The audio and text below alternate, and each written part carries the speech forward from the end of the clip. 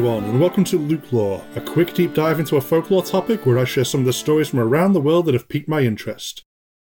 This episode is a special listener request from about 10 months ago. Sorry, Lindsay, my life is strange, and Lukelore is a bonus strange part of it, but it was an awesome request for a Lukelore about being buried alive. I have a strong midsection on that, bookended by me going off on one with fun, weird stuff related to being underground. But let's start off with some weirdness local to me, and the graveyards around Liverpool in the UK.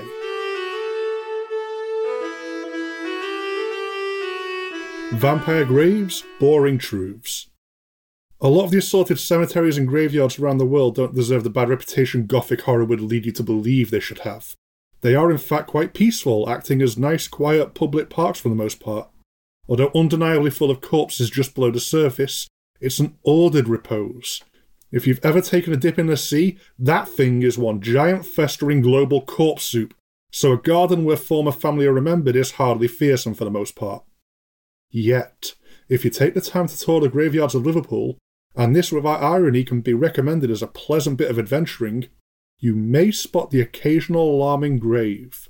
They are iron cages scattered around the otherwise picturesque gardens celebrating the deceased, cold metal welded all around the coffin below. Locals refer to them as the vampire graves.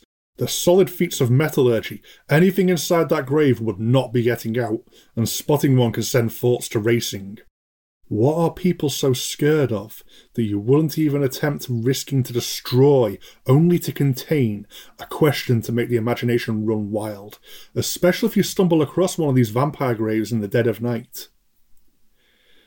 It is with a heavy heart I must say that these are not to keep anything in. They are, instead, to keep grave robbers out. Still interesting, but nowhere near as cool as vampires.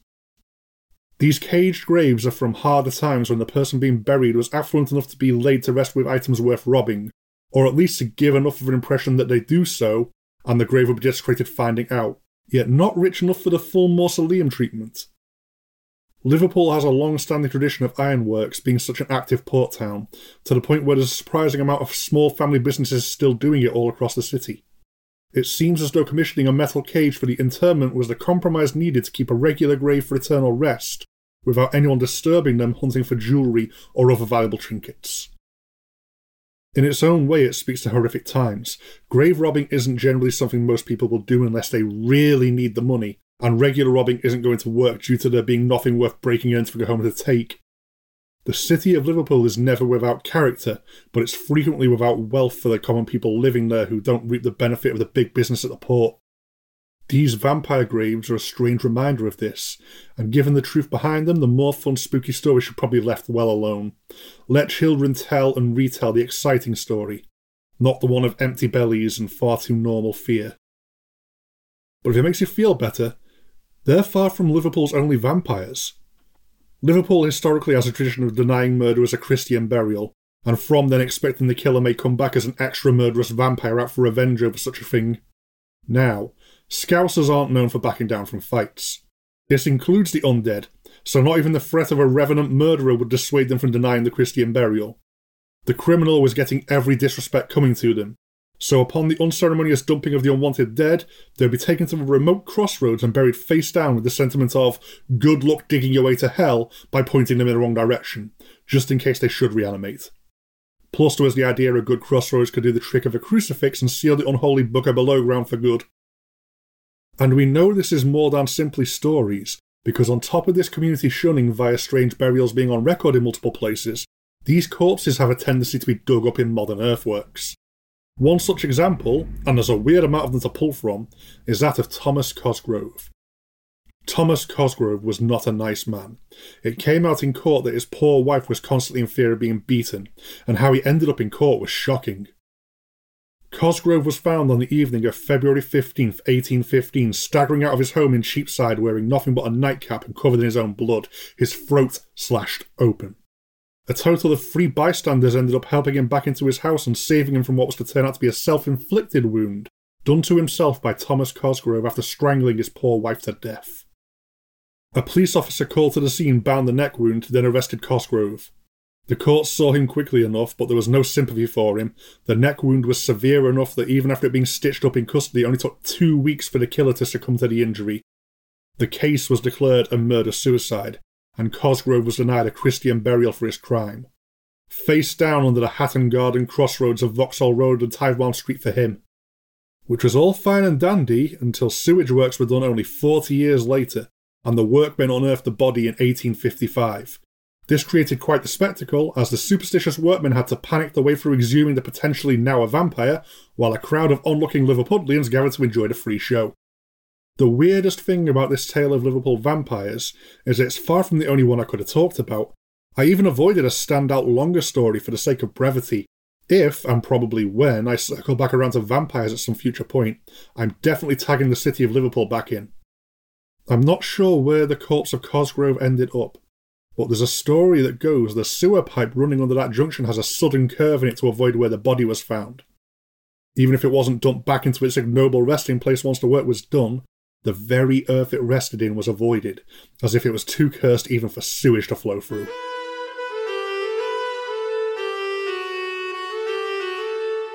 The ringing of bells. Vampire graves aren't even the most worrying kind we can talk about.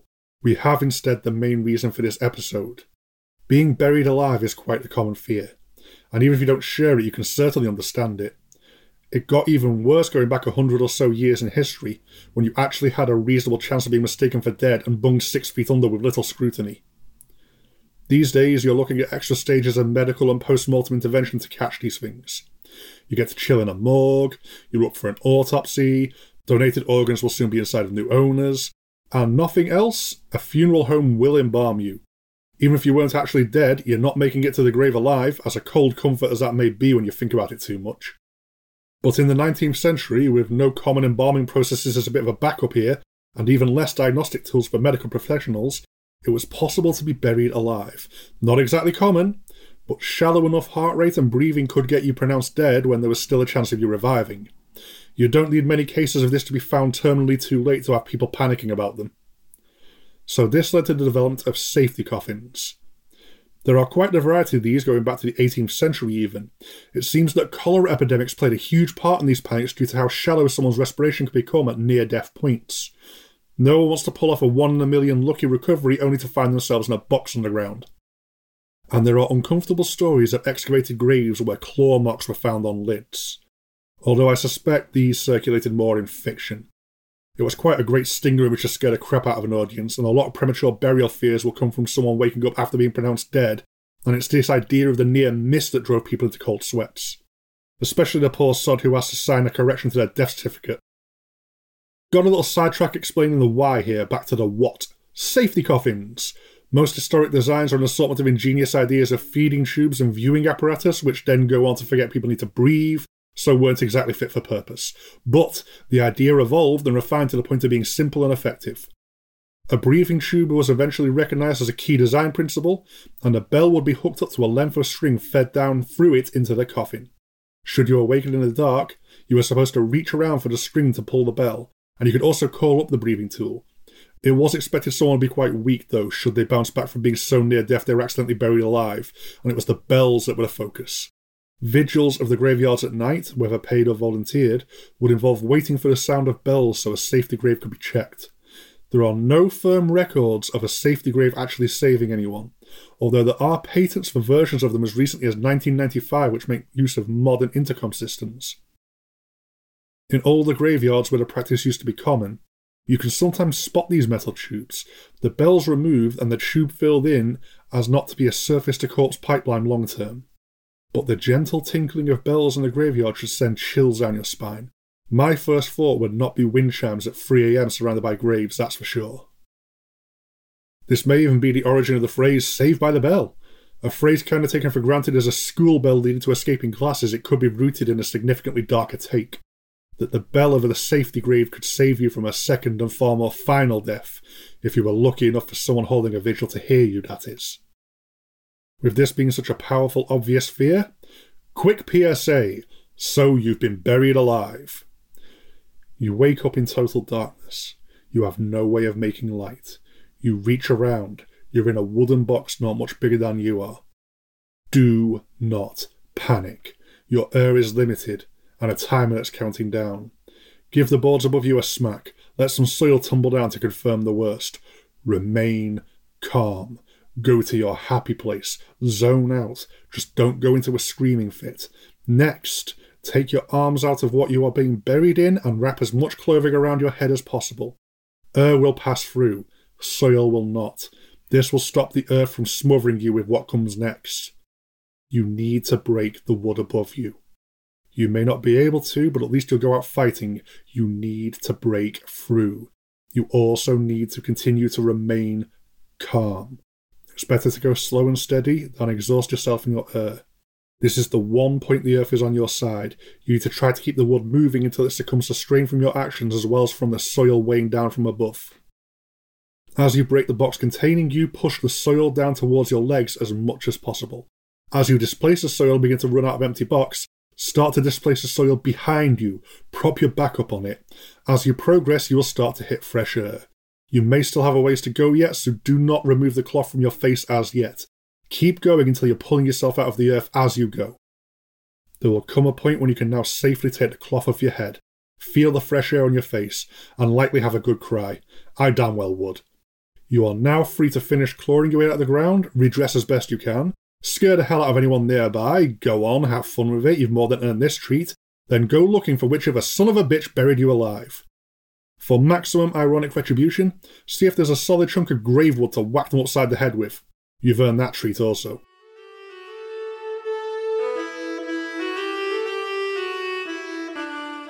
Brazil's Graboid Cryptid.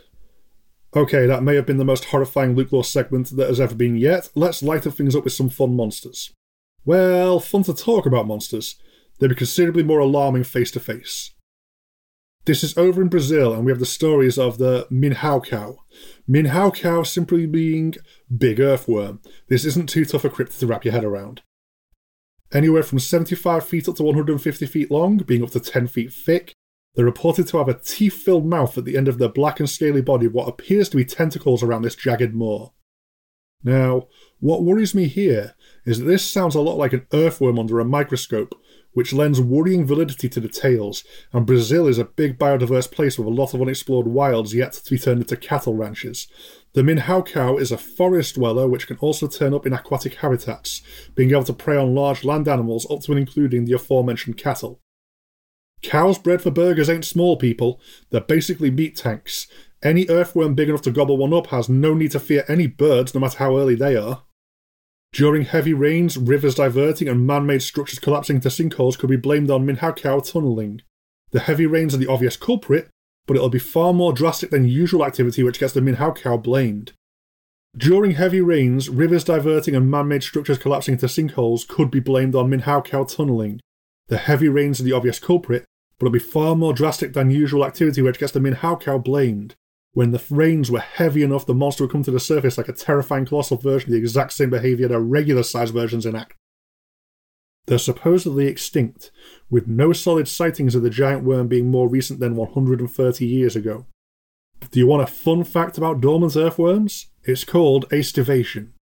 A regular earthworm can effectively just stop living. They don't need to eat, move, or reproduce. They just stop. And they wait for the right conditions for them to prosper to return. This gets weirder with microscopic worms which have been known to come back to life from being frozen for over 40,000 years. I'm sure we're all fine, and there's no weird weather conditions that would revive a Tremors-style subterranean behemoth large enough to gobble up a cow. But if I have listeners in Brazil, and I know there's at least a few, please keep an eye out for suspicious sinkholes and river diversions for me. We could be on the cutting edge of cryptozoology if we keep an eye out. And also, more importantly, not get any Luke Lore listeners eaten by being vigilant.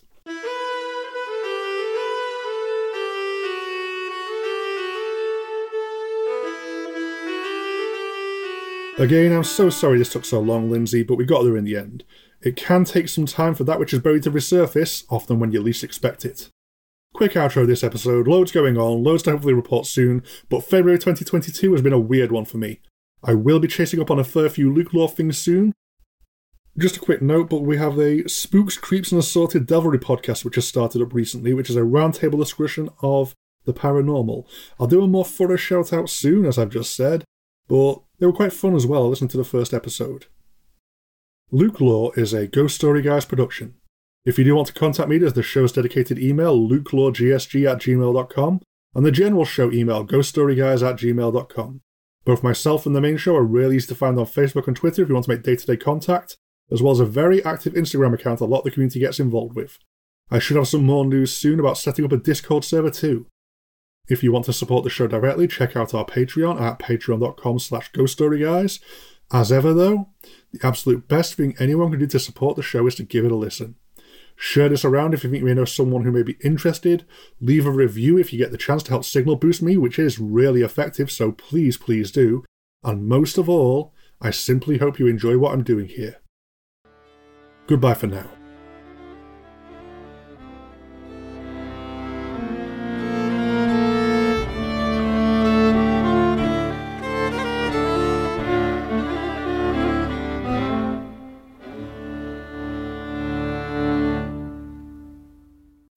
When you need mealtime inspiration, it's worth shopping Kroger, where you'll find over 30,000 mouth-watering choices that excite your inner foodie. And no matter what tasty choice you make, you'll enjoy our everyday low prices, plus extra ways to save, like digital coupons worth over $600 each week. You can also save up to $1 off per gallon at the pump with fuel points. More savings and more inspiring flavors make shopping Kroger worth it every time. Kroger, fresh for everyone. Fuel restrictions apply.